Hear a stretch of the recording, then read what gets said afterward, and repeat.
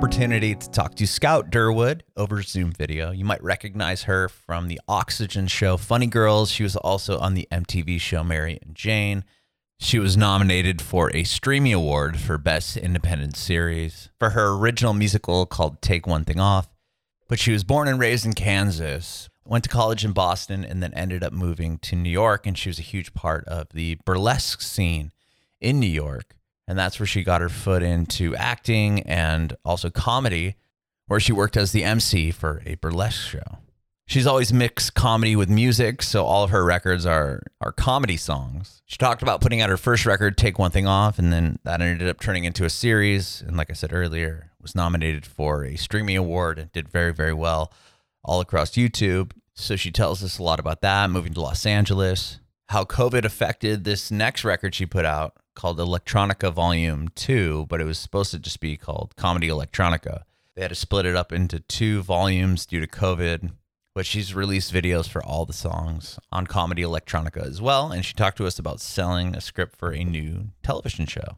You can watch our interview with Scout on our Facebook page and YouTube channel at Bringing It Backwards. It'd be awesome if you subscribe to our YouTube channel, like us on Facebook, and follow us on Instagram, Twitter, and TikTok at Bringing Back Pod. We'd appreciate your support if you follow and subscribe to our podcast, wherever you listen to podcasts. We're Bringing It Backwards with Scout Durwood. My name's Adam, and this is all about you and your music career, if that's cool. I know you're a big comedian and also an actress, and you've got a lot of things happening, but I'd love to focus on your music if that's cool. Yeah. Awesome. So first off, where were you born and raised? I was born in Kansas City, and that's where I grew up as well. Yeah. Oh, what was that like? I love Kansas City. I've kind of re-fallen in love with it over the pandemic. I went back a couple times, and I think a town's really different when you're there, kind of as a kid versus as an adult. But I had a pretty run around with the neighborhood kids childhood, and it was really great. Yeah. Did you always know that you're pretty funny? I mean, was that something that kind of came natural? No, I don't think I thought of myself as funny until college or the year after. Oh, no, really? I always thought I was very dramatic, but I also was. I mean, look, I think comedy is like a tool you figure out as you go through life, where you're like, this makes everything better and easier. And it helps keep you in a positive frame of mind. I decided I wanted to be a comedian in a politics class in college because I would it was a big, seminar, and I would wait until the end of class and make a big comment and try to get everybody to laugh. And then I was like, oh my God, I want to be Jon Stewart, because you can get people to think of things differently when they're laughing. It's just really hard to hate someone who's making you laugh. And so, yeah. Sure. No, that's a great point. But I was never the funny one. I was the straight man through high school. I guess that's true. I went to a really small high school. And so my acting partner, because we were kind of the two ones, I guess, he was really funny. He's this very sinewy, and now he's a freaking Michelin star pastry chef, but he was funny. And so I was always his straight man. Yeah. He just got really good change. I know. I mean, good for him. He can feed me. No, he lives in Europe, but yeah. That's cool. Well, how did you get into music? Singing came into my life so backwardsly, and I think that's such a gift. I was in New York, and I was working in burlesque, and I always sang, but I didn't think much of it. And then Rent was doing a revival, and my friend's like, you have to audition for Maureen. And I was like, I'd never been to an equity open call, or I think I tried to go to one, and I was like, this sucks, I'm out. I was very interested. Yeah. In the Bohemian, I ran a little theater company below 14th Street. I worked in burlesque. So I went to this open call, and it went down to 2 of us for Maureen from wow. Yeah. And I had a manager at the time to act. And when that happened, she's like, girl, if you can sing, let's get you reps and get you working, to the Broadway. So she sets up these meetings with agents where I have to sing an audition. And I didn't end up signing with any of them. But the guy we hired to be my accompanist was the band leader at Duane Park, which is a big supper club down. Now it's where Bowery Poetry used to be. So like, what is that? Like by NYU, Astor Place. Okay. Yeah. And so they were like, if you can sing, sing. And so that's what took me from going from, which is like a classic, like, you know, ball gown, singing, feeling good and all that stuff. And that was when like singing kind of became my job, but I did not land on a label. This is a good long paragraph of an answer. No, I love that. This is an amazing answer. I was in a backers presentation for a musical about a blues musician, Janifa Magnus, and her label signed me. And that started this whole kind of, I guess, identity crisis of like, because originally I was like, I don't want to do comedy music because I think it's really limited. And then I did Take One Thing Off, and then immediately was like, no, I comedy is how I relate to the world. So that ended up being most successful as a digital series. With 11 music videos and 11 like vignettes. We picked up like a streaming nomination. We screened. Yeah, that's huge. Yeah, it was cool. And then the second album, Comedy Electronica, ended up getting split into 2 EPs over the pandemic. And the narrative version of it is a feature that's just getting finished now because we just hit 1 billion delays with COVID. Sure. So okay. I don't know what's going to happen with it. But so now my life is very much like, hey, Scout, what's going on? And I get to call shots, which I think is I think being a polymath is hard. Like, I think too many hyphens in your career is just death. And I keep trying to get rid of them. But at the end of the day, I'm a comedian who loves to sing and writes and directs my own work. So that's amazing. You get to do what you love, right? I mean, that's cool. So you never really saw yourself as a musician prior to that one audition? No, I saw myself as a live entertainer. And I've always, when that happened, I took 6 months of voice lessons from Shelley the Singing Siren, another burlesquer who she's known for hip opera. She's like a Juilliard opera. I love that. Right. Yeah. And she took me from, I have kind of a scratchy, belty voice. And so it was like one of those like party tricks that I could sometimes do and sometimes not, of just like belting these crazy notes. But I was singing in bar. I mean, I was singing in burlesque shows. So, which I'll say, like, now that I'm around musicians, I'm like, y'all are so precious. Like, if I have a mic that works, I feel like, ooh, am I the queen? First time at a monitor, I was like, this is so much better. But Shelley taught me how to like hone my voice. And so now I feel really confident, and singing's like my favorite thing to do in the world. But the way I have gotten to do it is through comedy. Well, with that, rewinding back a bit to you and like, you know, did you ever learn an instrument growing up? Like, were you a piano player as a kid, or like, I know you played like ukulele, right? Yeah. Well, okay. I took piano when I was a kid, but I was a weird kid.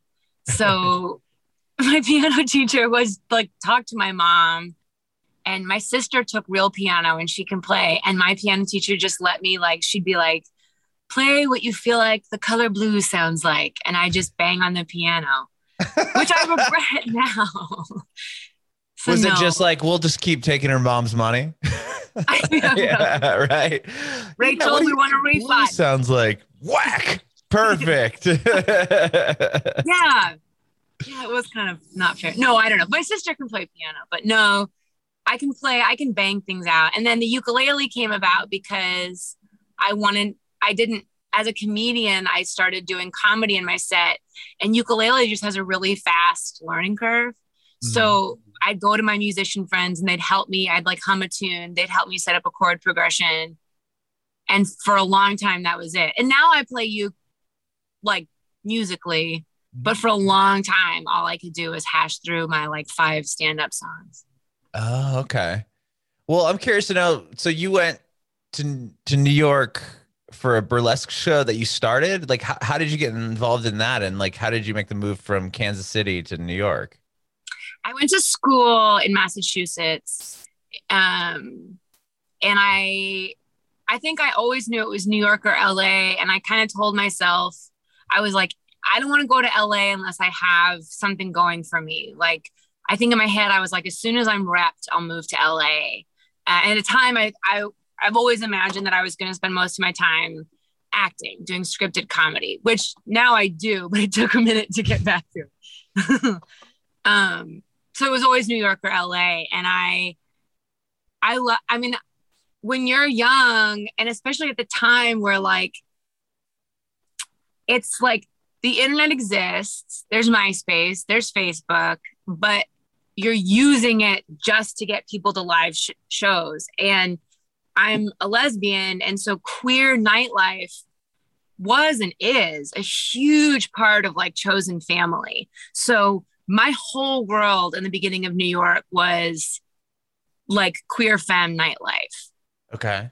And I would like go dance, or like one time they were like, we need a fortune teller for this circus party. So I like put on a beard and was the bearded lady. And some guy was like, I can get you out a palm read. And I was like, great. And all night I was like reading palms. People were like, you're so good. Oh, God. That's awesome. Yeah. But so that turned into Murray Hill had a show at the old Zipper Factory called Miss Les Pageant. And it was like a downtown, all the parties represented. Someone represented all the different parties. And then for my talent, everyone does something kind of cabaret-y. And that just like eventually turned into doing burlesque, because I was already like in that world.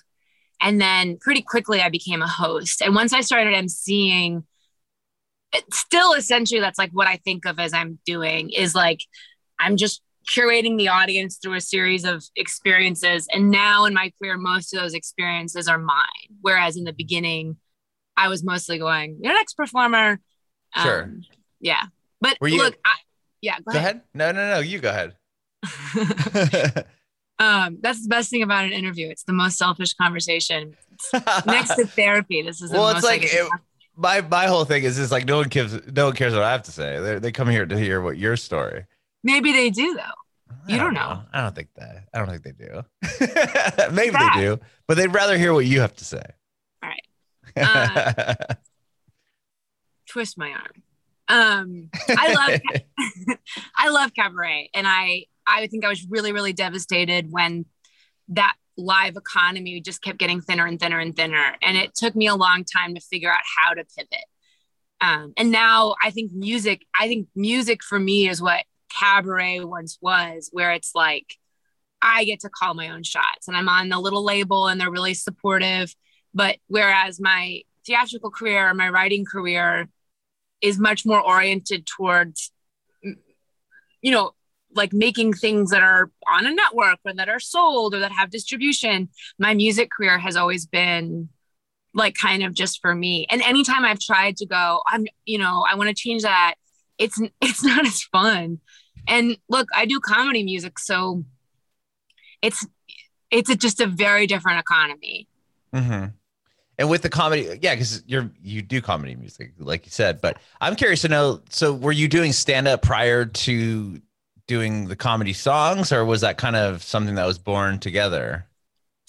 I did stand-up without music for a long time. Okay.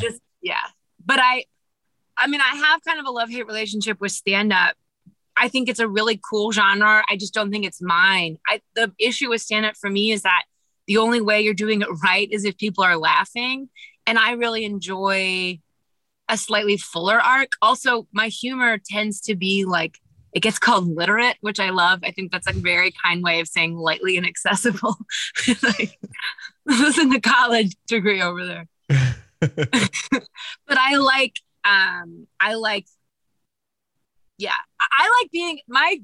love emceeing because you create such a bond with this huge group of people. And it's like my job to create a space for these performers to have range. So like in New York at these big like floating cabaret shows, you would get acts that were explicitly sexual, and then something that was really slow and like a really kind of dramatic aerialist. And then you'd get comedy music. So I really liked being the person who like the avatar for the audience. Mm-hmm. Yeah, that makes sense because you can kind of guide the show, but you could also probably drop little funny one-liners in or kind of entertain as you move the show forward. You're almost Hugely. directing and being able to kind of be funny and do your thing as well. Right. And you have this arsenal of acts. So if you feel like the audience needs something, you can give it to them. You know what I mean? You can go like, chill out. Let's get these guys happy again. Or you can like, I mean, I feel like I spent most of my early 20s just like sitting in people's laps in the audience and drinking their drinks. And then like, I just had another round. That's cool. That's really cool. So, but you're in LA now? Or you moved to LA? I'm in LA. I've been in LA for a while now, which is crazy to think about, but I kind of did it backwards. In New York, I was like full-time burlesque. I always had hustle jobs, but like none of them that I kept for more than like, I don't know, a week. And then they're going to be like a year, not a week. Oh, a year. A year? You out of your mind. Yeah. I was very like, they're like, be here at 9 a.m. And I was like, not going to work for me. I do quit. And thank you so much. Oh, did you say 9 a.m.? Sorry, I'm not going to make that. Right. Yeah. I can't. Ooh. I just moved and I went through all my old, anyway, I was like looking through old books and there was like a page of mantras that was like, I can wake up at 9:30 a.m. I can wake up at 9:30 a.m. because I thought it was so early. And I was like, I just want to get back down to single digits. Sure. So then when I moved to LA, I took a step back and I waited tables for a year and was really desperately unhappy. And I felt like I had worked so hard building up this world that didn't matter in New York. So for me, it's really special to see like Bridget Everett go where she's going now, because it does feel like I love these intimate connections between performer and audience. And like, I love a stadium show. I love Broadway, but there's something about literally breaking down the fourth wall, like not being able to afford it. That's so special. And now so much more happens digitally, which I love. I think the internet's such a cool medium. Like I know so much about things I wouldn't know about, but at the end of the day, I still think it's worth going to see it. A performer in a room small enough that you can chat with them afterwards or wave to them. Cause I just think that's so special. I think there's too much emphasis placed on like, wanting to be whatever Dua Lipa or Lipa? I think it's Lipa, but we'll go with Lipa. I'm from Kansas. Dua Lipa. Dua Lipa. Dua Lipa. You sing that great song about Stardust. No, what's it? Yeah, and like everyone should sing. Everyone should sing. Or drum or bang a guitar against a tambourine. It's a wonderful feeling. Sure. No, but I totally agree with you when it comes to like the more intimate settings where if you sing someone at a stadium, but there's something special about being able to meet the artist after. And I think comedy does a really great job of that, to be honest. I mean, my wife and I and kids just moved to Nashville, but we were in San Diego for pretty much our whole lives, and we'd go see comedy, and like Dave Attell was there and he would just come hang out with people afterwards, and I'm like, this guy doesn't need to be doing this. He's been in this scene for so long, but it's probably just something he's always done, so why is he going to stop doing it? But it's just go ahead. I was gonna say it's super cool that like that's part of the kind of culture. Totally part of the culture. That nails it. I think it's because comedians spend so much time. I guess musicians do too. I don't know. I went those big stadium shows are crazy to me. And like, we went and saw Lady Gaga, which I don't have a strong opinion about either way, but my friend really liked her. And I'll say too, we got pretty high and then went and saw Lady Gaga. There you go. And it just the only way to see Lady Gaga, really. Yeah, I know. You gotta meet her. Crazy, but like, and the audience knew all the songs, and so you felt a little bit like I'm on a planet called Gaga Planet. I don't know, whatever. Where am I?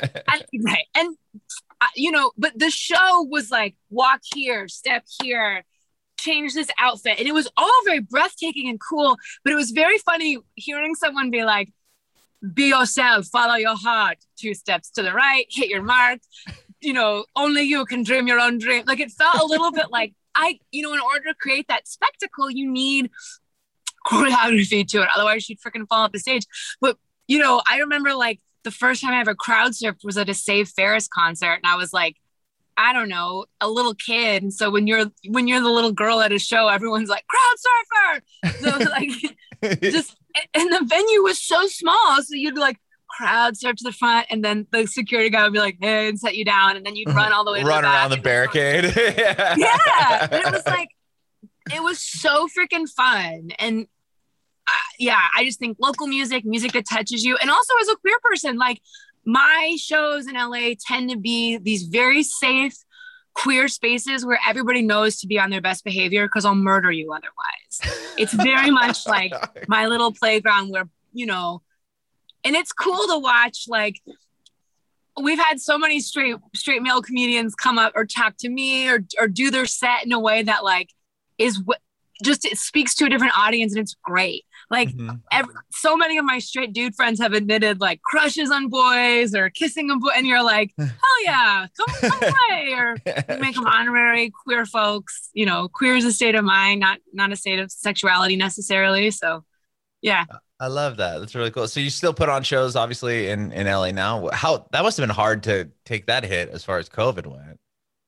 It was brutal, and I honestly quit. I was like, we had been doing a monthly show, mostly variety, called Everybody Go Go.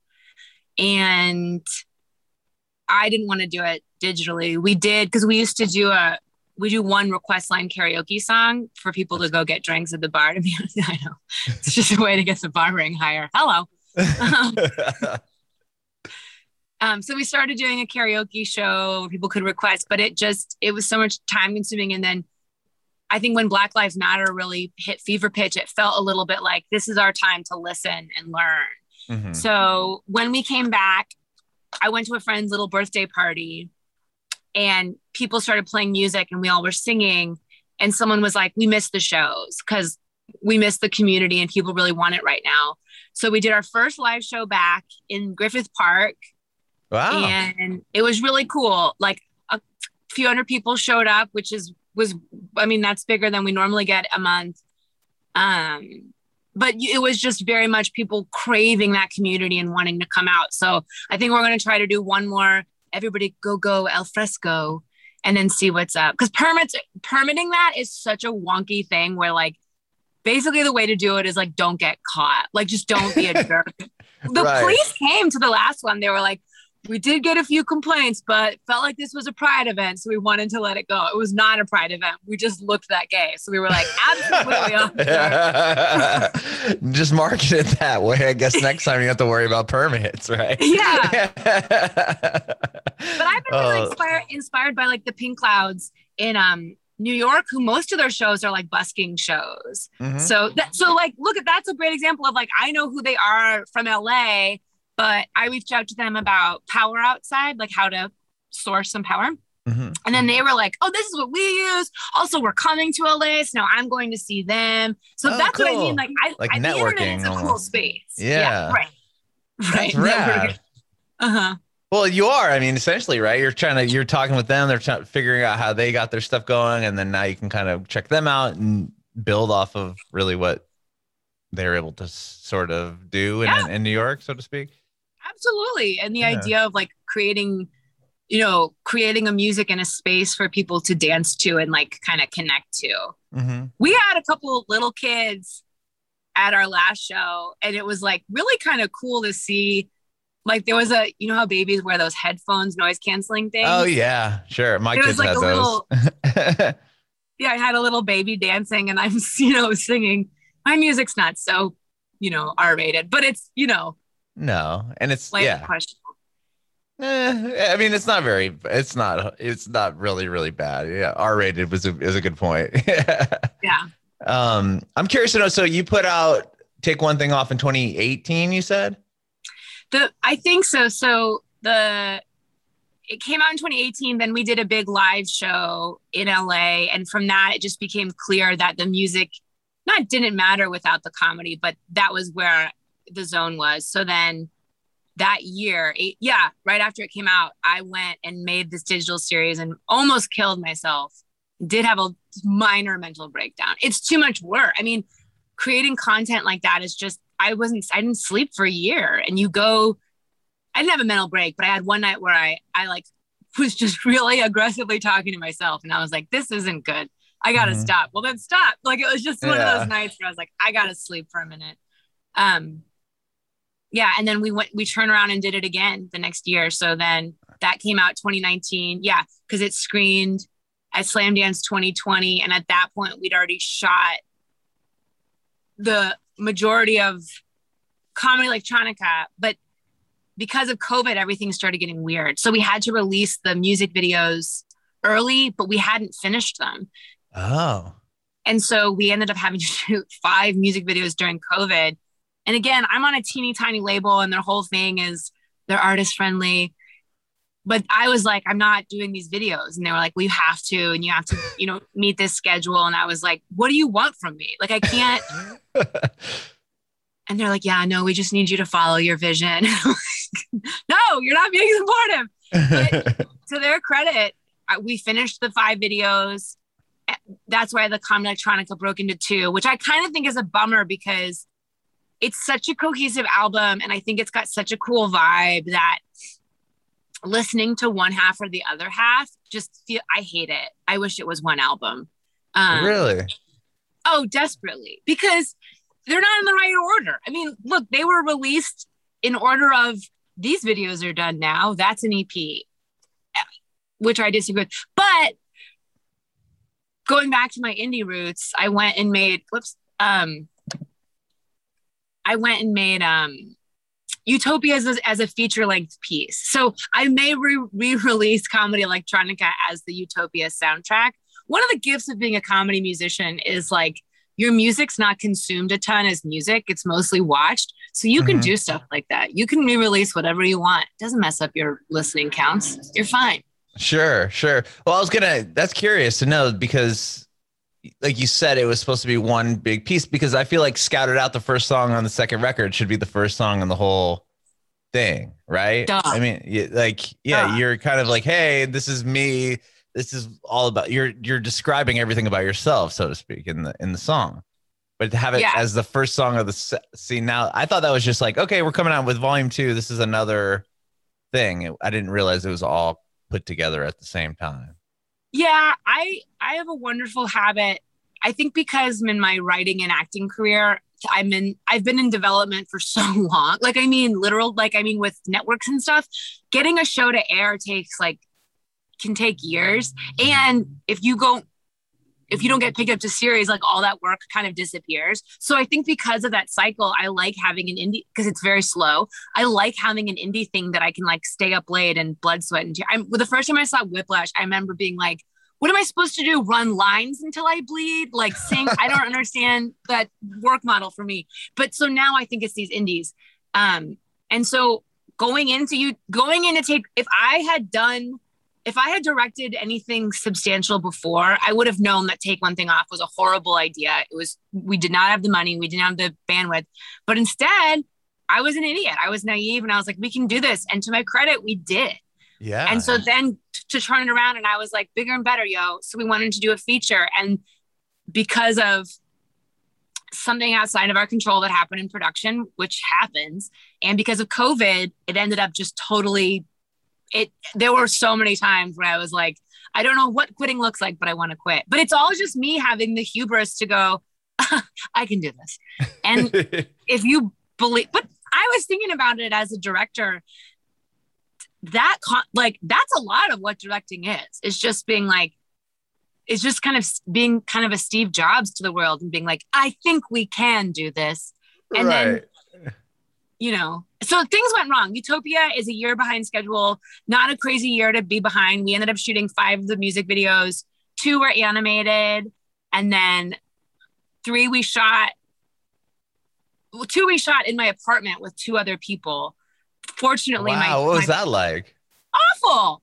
Awful. My pod was a producer and a director. Like that was the only people I was in a room with. And so, which I feel lucky about.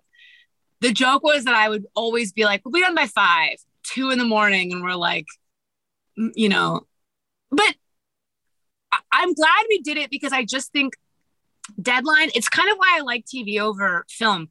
in TV, you have a certain amount of time to work on something, and then that episode has to come out. So, Sure. Maybe an edit, you don't get to like sit with a single frame for so long and go, is it this? Is it that? I should cut it, do it again. Like you don't get that. So in some ways, I'm really grateful that the label was like, do it. Because the next video we're doing, which is not on the label, we've been trying to shoot this video for like 2 or 3 years, but we just keep not having time. And in some ways it was nice during COVID when things were so crappy for the label to be like, unfortunately, we don't care. End of the week. Or that's crazy. You can say that, but. Well, you came from TV. I mean, you're on a show, pretty big show, right? I mean, Mary and Jane was a pretty successful show.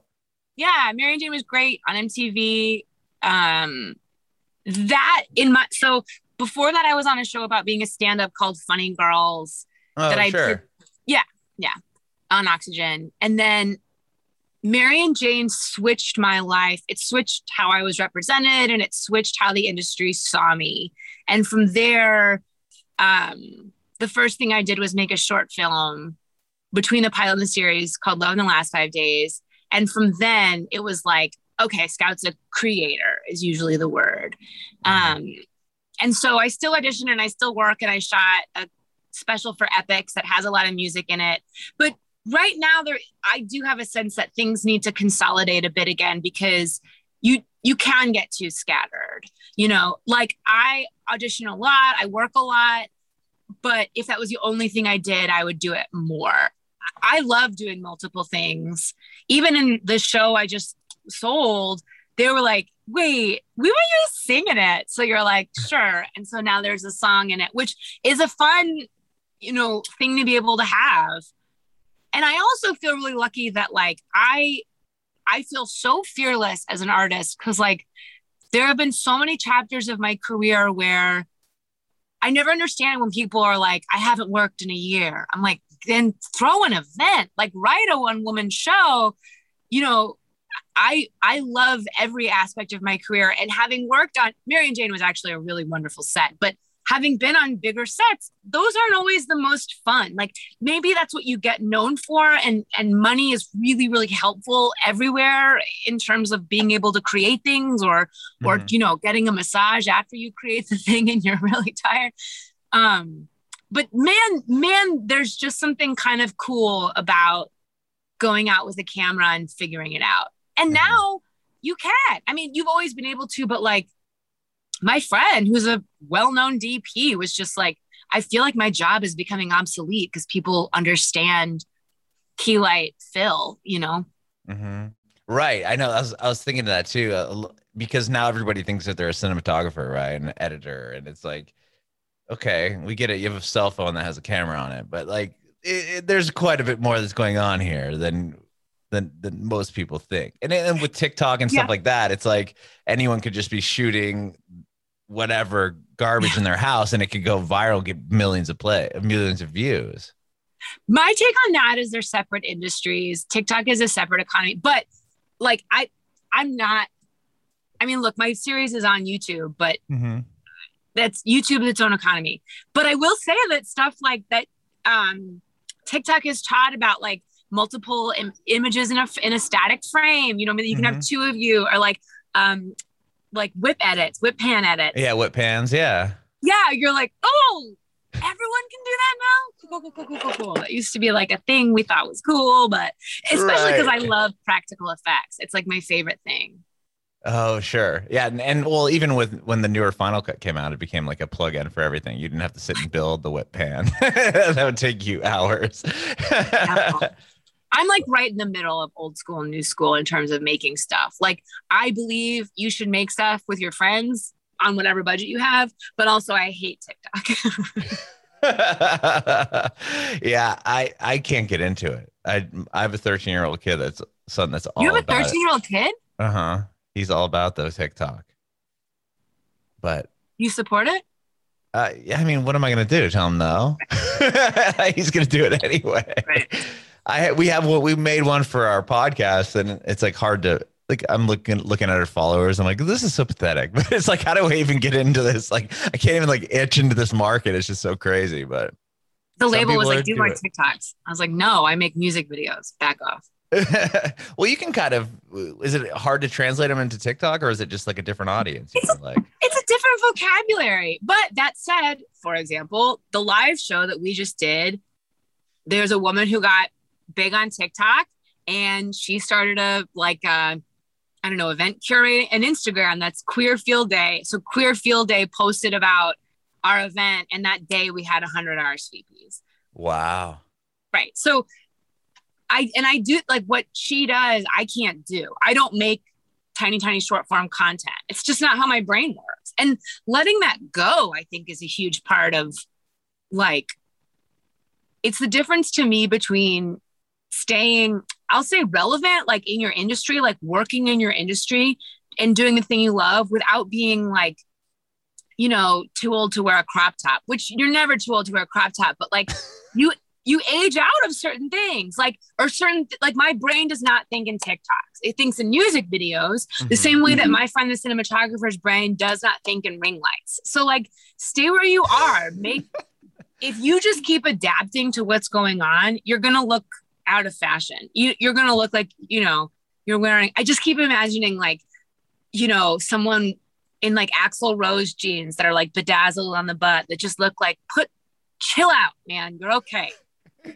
Chill out, man. Yeah, you definitely do have to adapt, or you'll definitely get lost there. It'll be obvious that you're the old person there at the party. But when I try to like fit in with the TikTokers, not even age-wise, it's just not intuitive to me, and that reads. That's the same with stand-up. It's not that I'm not funny, I am, but the way I am, the purest me form of funny is a more theatrical experience. That means I'm not going to rise traditionally through the club circuit in stand-up, but it means my scripted career will be more fruitful or different. And I'm grateful for that. We put such an emphasis on consuming media, how many people have consumed it. And Virility to me is a great example. You can have 1 billion people literally see whatever, your dog sneeze on a butterfly, but that does not happiness make. That said, I'll watch that video. I love that. You know, I watch plenty of goats yelling at other goats and stuff. But I just mean everything has its place, and I do not think TikTok replaces cinema, even though they do kind of exist in the same realm. Sure. I like how you brought up the sneeze on the butterfly, because you say one of your songs like about liking a dog video on Instagram or something. Yeah. It's awesome. My dog has an Instagram. I live in a glass house on all fronts. I can't, not a popular one, but she does have an Instagram. And you're in your van. Do you, it's like a Sprinter, right? I saw a picture of it. Oh, you want a picture? What'd you say? No, I said I saw a picture of it on your Instagram. No, and I would like a photo of it if you don't mind sending one over. Yeah. I bought the van over Christmas after looking at them for years and years, and then sublet my apartment, and then decided I don't like urban van life. It kind of sucks for me, and I have a dog. So I now have the van. I'm out in the van right now, traveling around. I'm actually at a film festival in Walla Walla, Washington that we just pulled up to. Wow. Yeah, they're screening some of Comic Electronica, which is cool. They reached out to me. So I'm in front of the hotel, which feels like so yeah, I have the van. And then in the fall, I'm going to land in a tiny home as well. So I'll have 2 rooms that aren't connected, but I love the van, and I love like nature. And I think I got really into minimalism. So I really like not having stuff like aggressively. Sure. I actually right now, I have one Tupperware, like big Tupperware under my friend's bed. That's all framed photos. But other than that, this is it, yo. This is cool. And then I have a box of yearbooks and photo albums at my dad's house. That's cool. Yeah. We just moved to Nashville from San Diego. And when we were packing up our house to move here, it was like, oh my gosh, like I just tried to get rid of as much stuff as I could. And thinking about it now, because we're living off like my desk is on a card table now, and like we're eating off card tables. We have like nothing except for beds and like a couple TVs, and it's like we've been here since March, and we really don't need much else. And it's like we have this whole pot of crap that's just sitting waiting for us to load it into our place, and it's You haven't even unloaded. Oh, it's not even about buying stuff; it's unloading it. Well, we have our house is being built right now. We moved and bought a house, and so it's not ready. So we're living temporarily in an apartment. So it's like, but while we're waiting for the house, it's like we have all this crap or all of our stuff from our old house sitting in a pod, and it's like we've been living off just these few things since March. So it's like, do we really even need to go grab all that junk? I mean, there's definitely sentimental stuff in there, but it's funny to think about it. Like, we haven't needed it for this long. Like, why are we going to need it? Like, I don't even remember what's in there, to be honest. Yeah, that's part of. So I moved into my apartment. It's this big, beautiful dream 1-bedroom. And I spent a big chunk of COVID, like being like, I guess a carpet. People have carpets. All right, let me get a rug. People are going to want to sit places. Let me find a chair. And like, I try to be pretty, not zero waste, but low waste. I try to buy used more often or only. So it took forever. And then I finally got all this stuff. And I was like, I just feel like, I don't know. There's something really cool about knowing that you just, I don't know, it clears your brain out. But then I learned from going full-time van life, I was like, well, if you simplify too much, things actually get really complicated. And I was like trying to figure out where I could keep my dog, and like I have to dye my hair, and I'm like, I can't even go to, where do I dye my hair? I have a shower, but like, it's not, that would just be a nightmare. So it'd be a mess, right? Mess. Yeah, getting the dye but I have, out. and like it would dye the thing, and like, I don't know if it's toxic or, I don't, because I have like a little outdoor shower that I usually use. Anyway, I ended up relying on friends a lot, which I'm really grateful for, because it made a lot of projects in the van really fun. And coming off COVID, like that was a lonely freaking time.